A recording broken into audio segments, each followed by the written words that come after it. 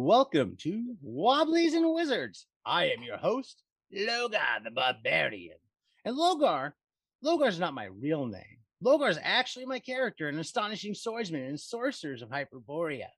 And guess who I've got here with me today? None other than 5/7 of our Astonishing Swordsman and Sorcerers of Hyperborea game group.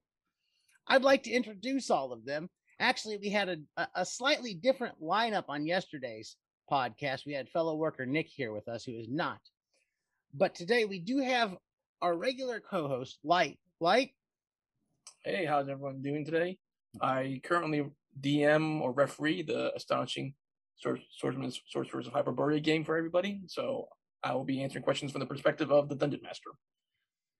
We also have with us Baracha, who you may remember from our episode yesterday. Baracha, could you say hi to the listeners? Hello, I'm the beautiful Hyperborean Berserker Baracha. And then we have Cole Jake. Actually, today it's Podcast Jake. That's right. I am Podcast Jake today. And joining us today is our other player, Len. Len, could you introduce yourself to the listeners? Hi, my name's Len, and yes, I am newest member of this group. I also play a beautiful berserker named Russell, named after the star artist. And in my spare time, I design some RPGs. So, could you tell us about a couple of those RPGs? Because I think at least one of them is very relevant to this game a little bit, similar style, but you got a couple others out. Can you tell us about a few of those real quick? Sure. Briefly, probably the two latest and ones that I have the biggest focus on right now.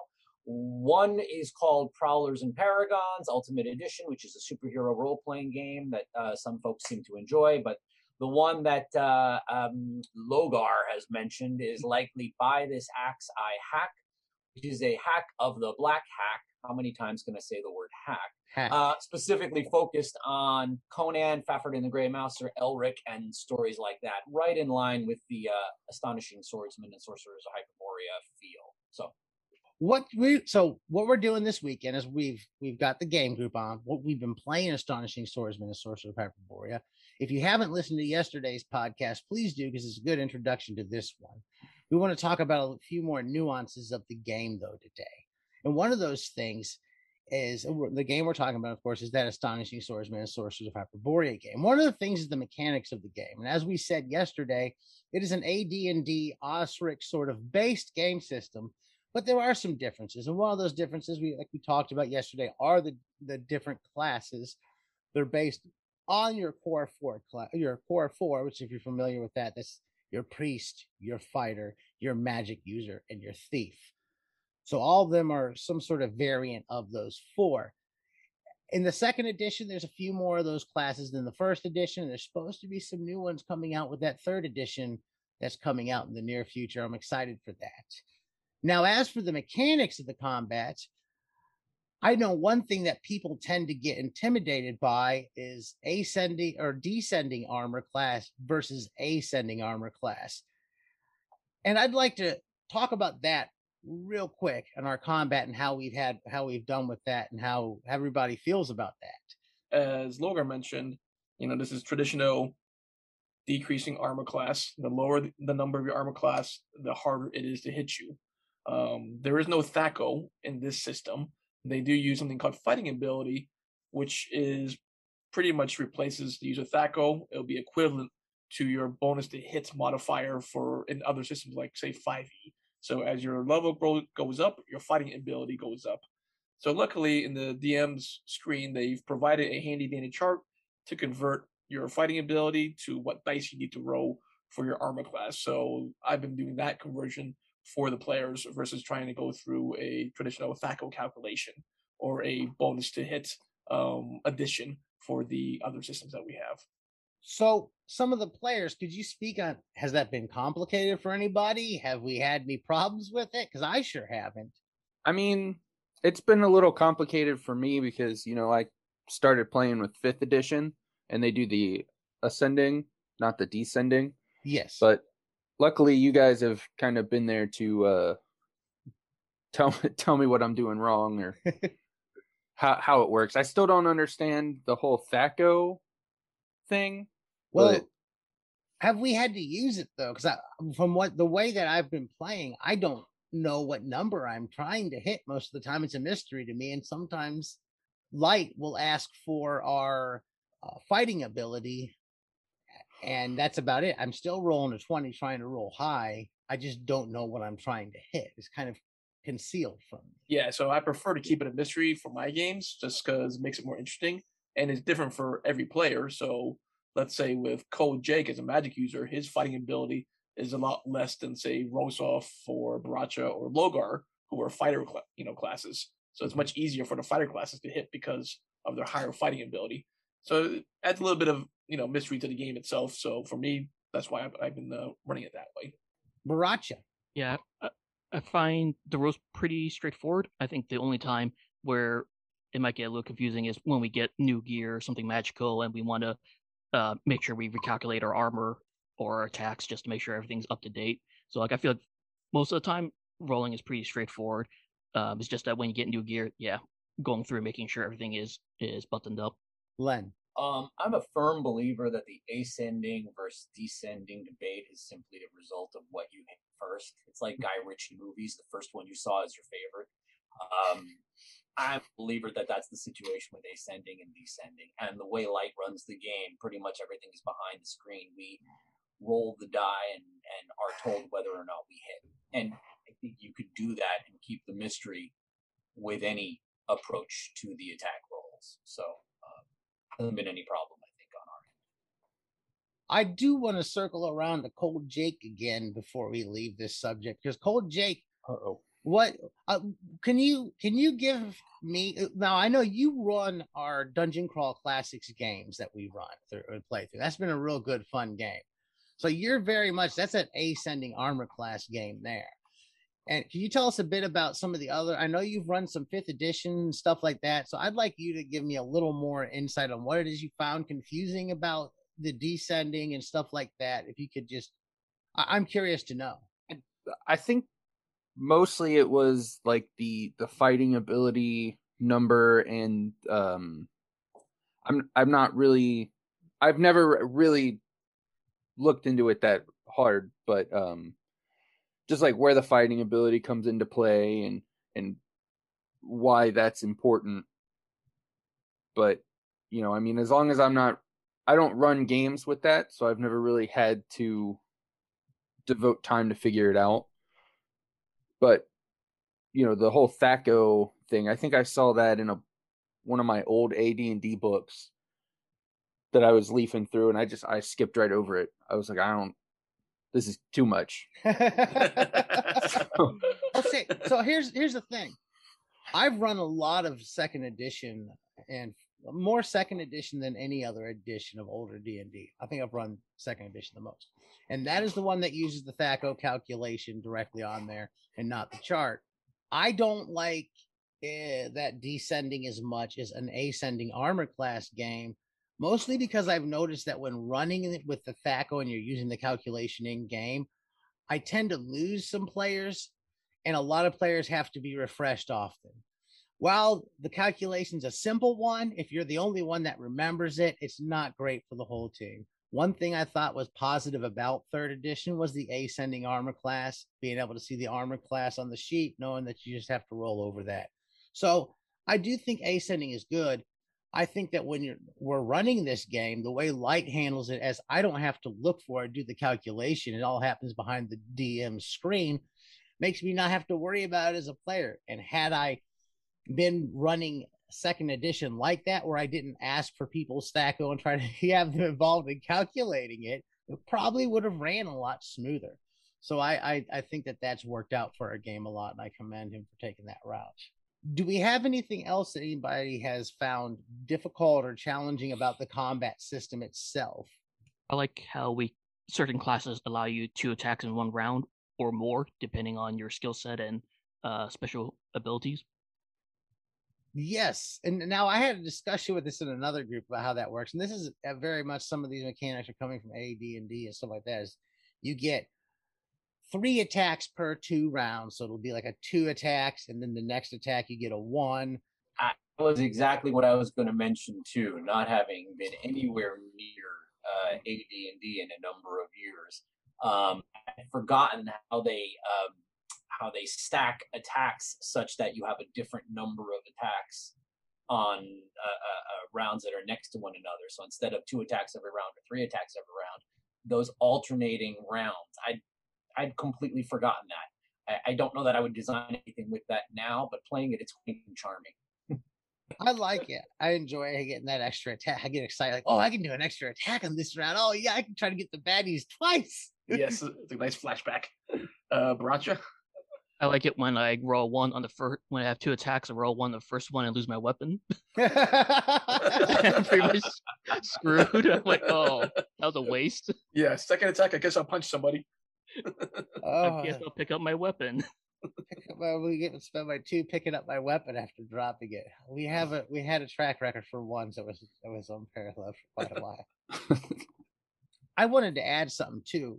We had discussed how some of us throwbacks to AD&D. I'm not running this game. Light is, and I know that one thing I like about this game when I look over it and I'm reading it and I'm preparing it is the fact that it is very structured on Osric or AD&D. So Osric is a retro clone that retells Advanced Dungeons and Dragons kind of in a different format, so you can still make games and stuff compatible with it if you're not familiar with that.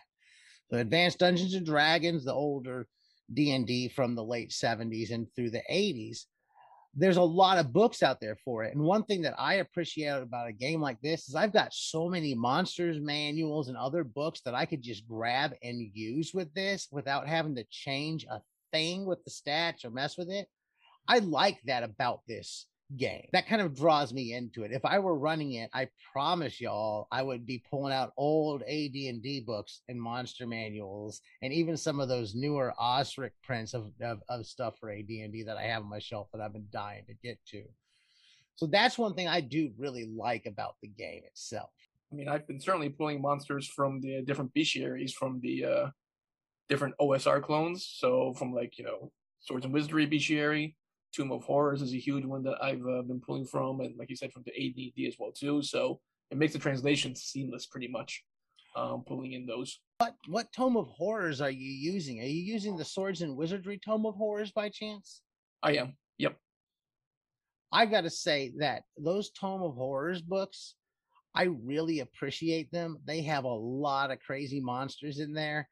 If you're going to pick up a book, I know you can get reprints that are in paperback now on Amazon and I think maybe drive-through, but you can get a PDF of it for probably a relatively low cost. You don't have to buy the original hardback. Someone's trying to charge like $300 for it or something. If you see that around, there's a lot of good monsters in that. And if you're DMing some old school games, that's a book to pick up. And I think for anyone who's played for a while, anything that could potentially recapture how we completely lost our minds the first time we encountered a skeleton and had no idea what to do with it or how powerful it was is a great purchase. So anything with monsters that we don't recognize, don't expect what they can do, and that will surprise us is worth every penny. Yeah, and when you're buying a lot of newer games, you got a main book. If it's a new system and stuff, you don't have a lot for it. Probably you have to go out and spend a lot of money to get other stuff where you want to. But if you're buying Astonishing Swordsman and Sorcerers of Hyperborea and you've been playing, you got some old AD&D stuff, it's a great game to check out because you've already got a library to go with it. And I really appreciate that about the game. Yep. And then as Logar was mentioning earlier in regards to some of the old school ability checks, whatever, test of strength, test of dex. With this system, it's all based off like a D6 or a D12 or a percentage. So it really does have that old school feel. So we do go through that in this system. I also use a traditional D20 mechanic with the difficulty challenges if we encounter something that doesn't fit into the normal rule set. So I do blend in some of the D20 checks on top of the traditional test of strength or extraordinary feats of strength. Baracha.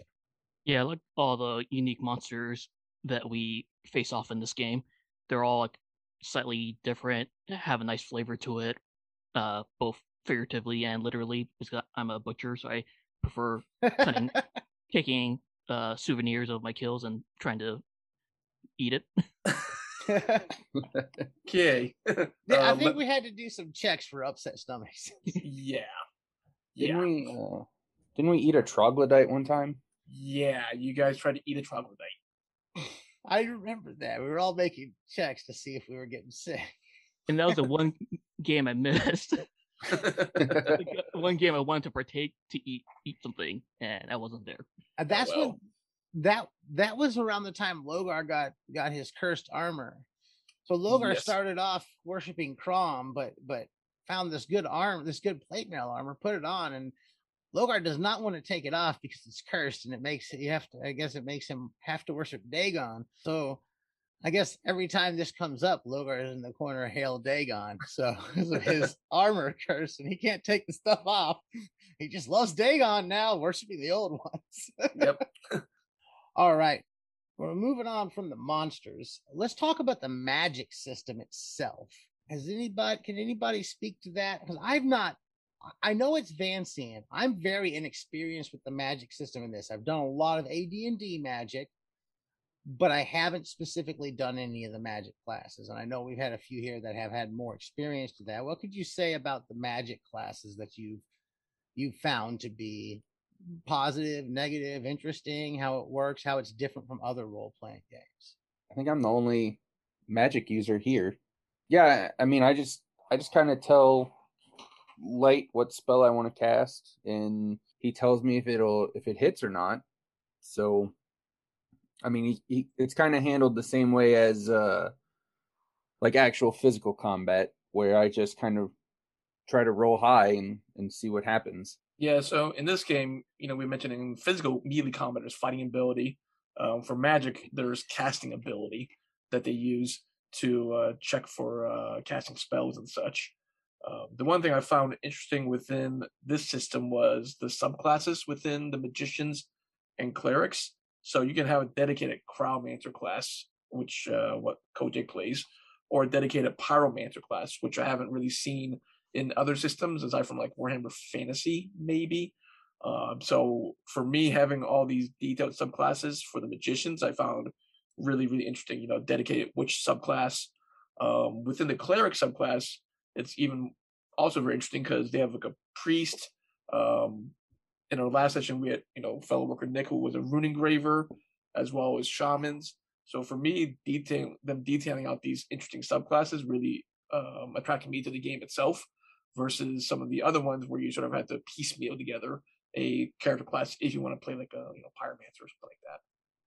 Yeah, and so I just want to go over real quickly. We said there's a lot of interesting classes in here, but I don't think we named all of them. But I want to just run through both the magician subclasses and the cleric subclasses so you get an idea what's there. And I'm not sure what's going to be in the 3rd edition when that comes out. I've heard there's a few more classes coming out. But so they have the magician subclasses. You have a chiromancer, an illusionist, a necromancer, a pyromancer, and a witch. Then when you go to the cleric subclasses, you have a druid, a monk, a priest, a rune graver, and a shaman.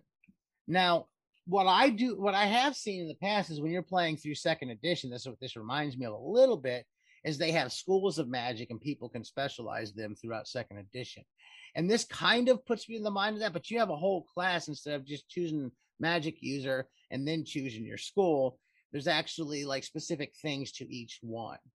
Like, are there specific spells to the chiromancer when you're playing it, or specific abilities that are not spell-based on top of that, or how does that work? Yeah, so I have my own table. Can't remember what page it's on it is on page 144 if you're interested, but each subclass of magician has their own table of spells that they can pick from, and it's divided by levels. So some of them I know are multi-class, like there'll be some, and then each spell, when you look it up, it'll say, like level 1 necromancy, or the animated dead, a magician, a necromancer, a witch, or a cleric can get those spells. So there is some crossover spells. Yeah, but mostly the big one is I have fire vulnerability and a cold affinity.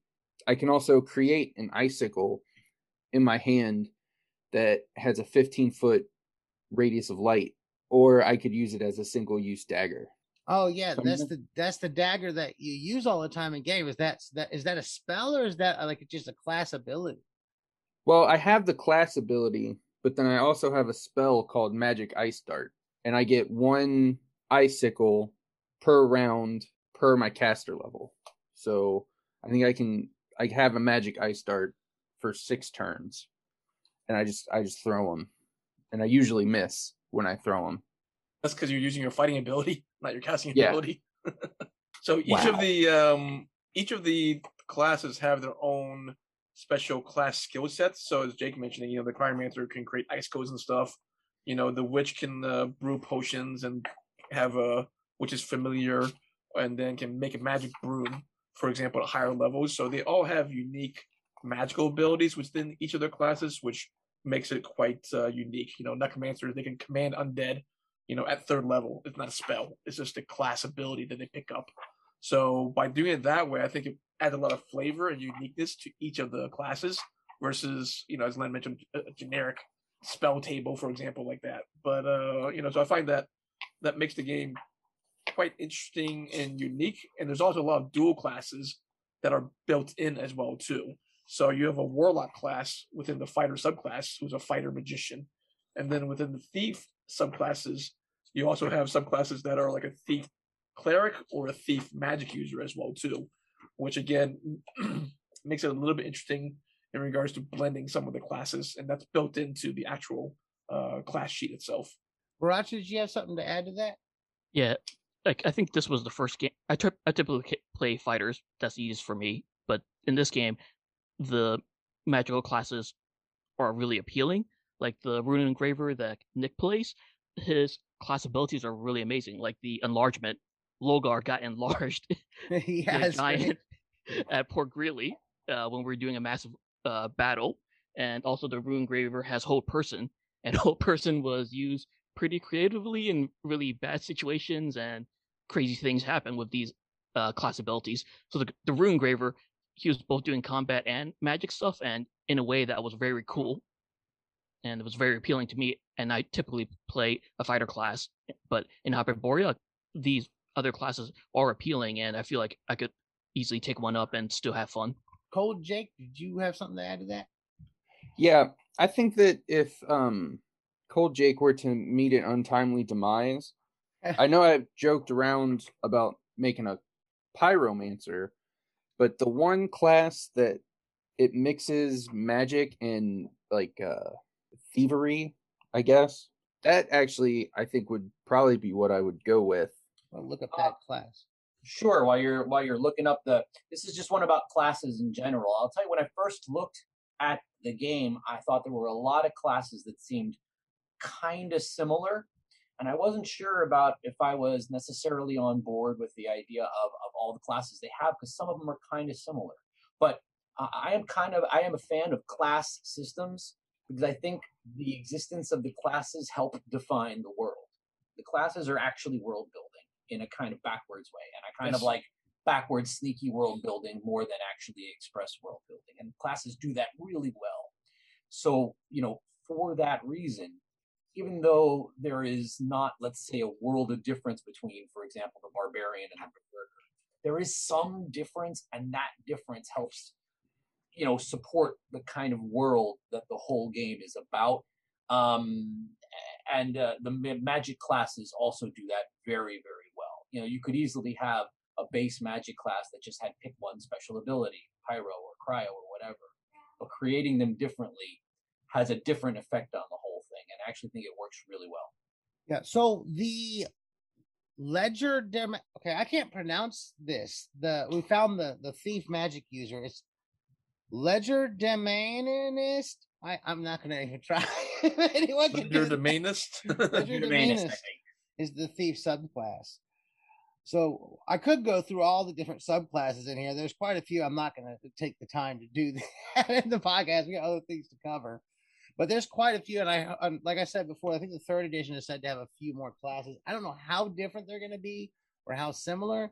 I guess we'll have to wait I backed it on the Kickstarter, and it's instead of one giant core book, apparently there's a player's handbook and a dungeon master's handbook, and the name is being truncated just to Hyperborea, I believe, instead of calling it Astonishing Swordsmen and Sorcerers of Hyperborea, I think is the route that they're going to go with. So I got a couple of quick questions for everyone here. And this is kind of like maybe to give the listeners an idea if this is something they want to do.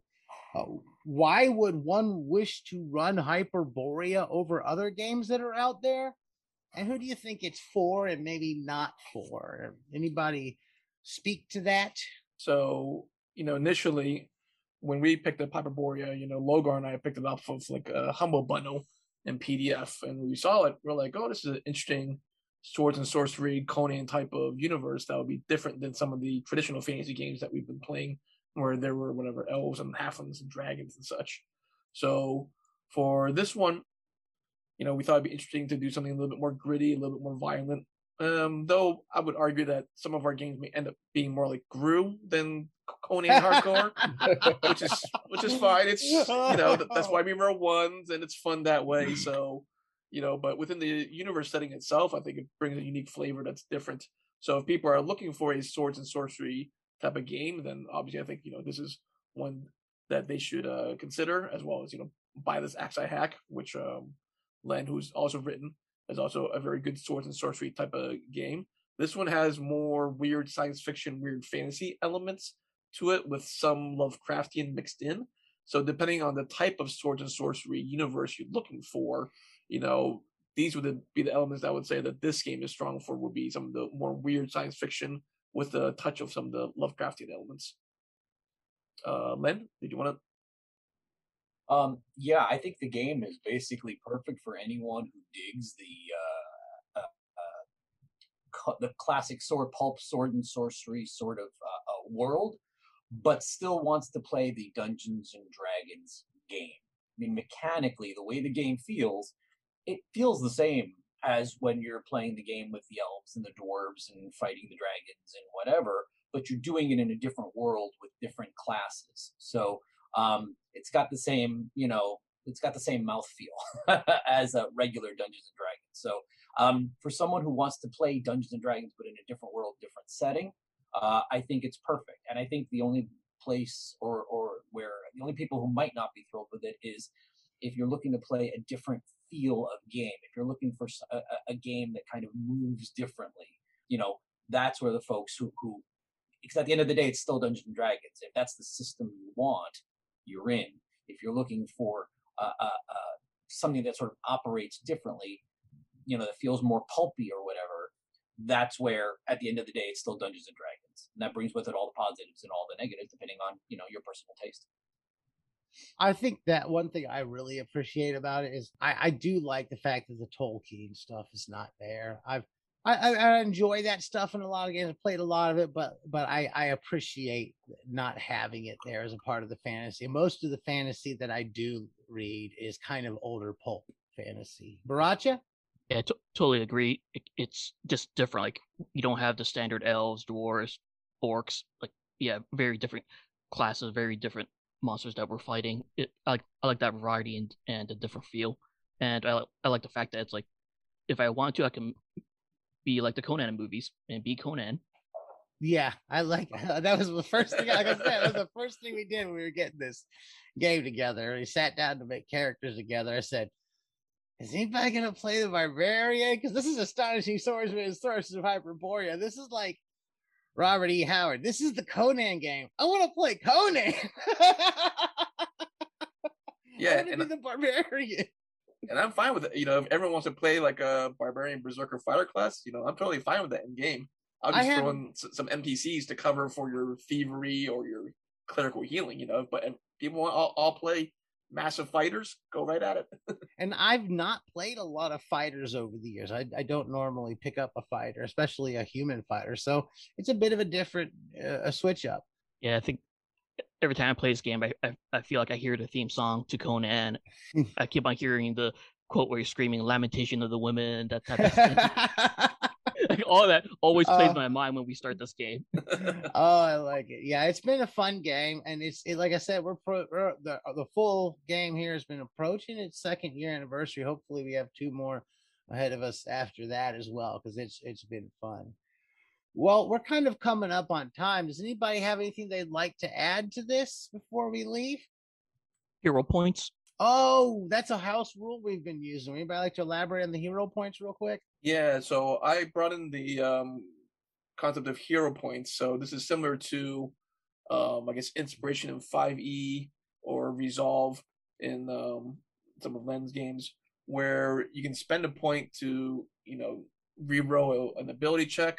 Or in our game, I tell people, if you want to do something totally crazy and wild, like, leap across the chasm and do some superhero heroic type of move, then you can spend a hero point to do that, to aid in the storytelling of the game. I'm not going to make you do like some type of ability check, but if you want to do something super heroic, like lift the gates up to the castle and stuff, and do something that's very epic and heroic in a storytelling fashion, then I tell people use a hero point. So each person starts off with a number of hero points, and you gain more hero points over time. I've also allowed Code Jake to cast some spells outside of his normal spellcasting ability by using hero points. So it's pretty much I would say a cheat code sort of for in video games, but we use it to enhance the game so that people can do more crazy superhero type of stuff. Well, we're getting to be about time, so we're gonna have to wrap it up. I'm gonna ask all my listeners, if you enjoyed this or you've been listening to it, please go ahead and share the episode on your favorite social media that you use a lot. Go ahead and visit us at wobbliesandwizards.com. You can find us on Facebook. We have a Facebook page there you can follow, like, and follow. Just look up Wobblies and Wizards there. And as always, keep those dice rolling. And please keep rolling ones in this game because it's highly entertaining for me.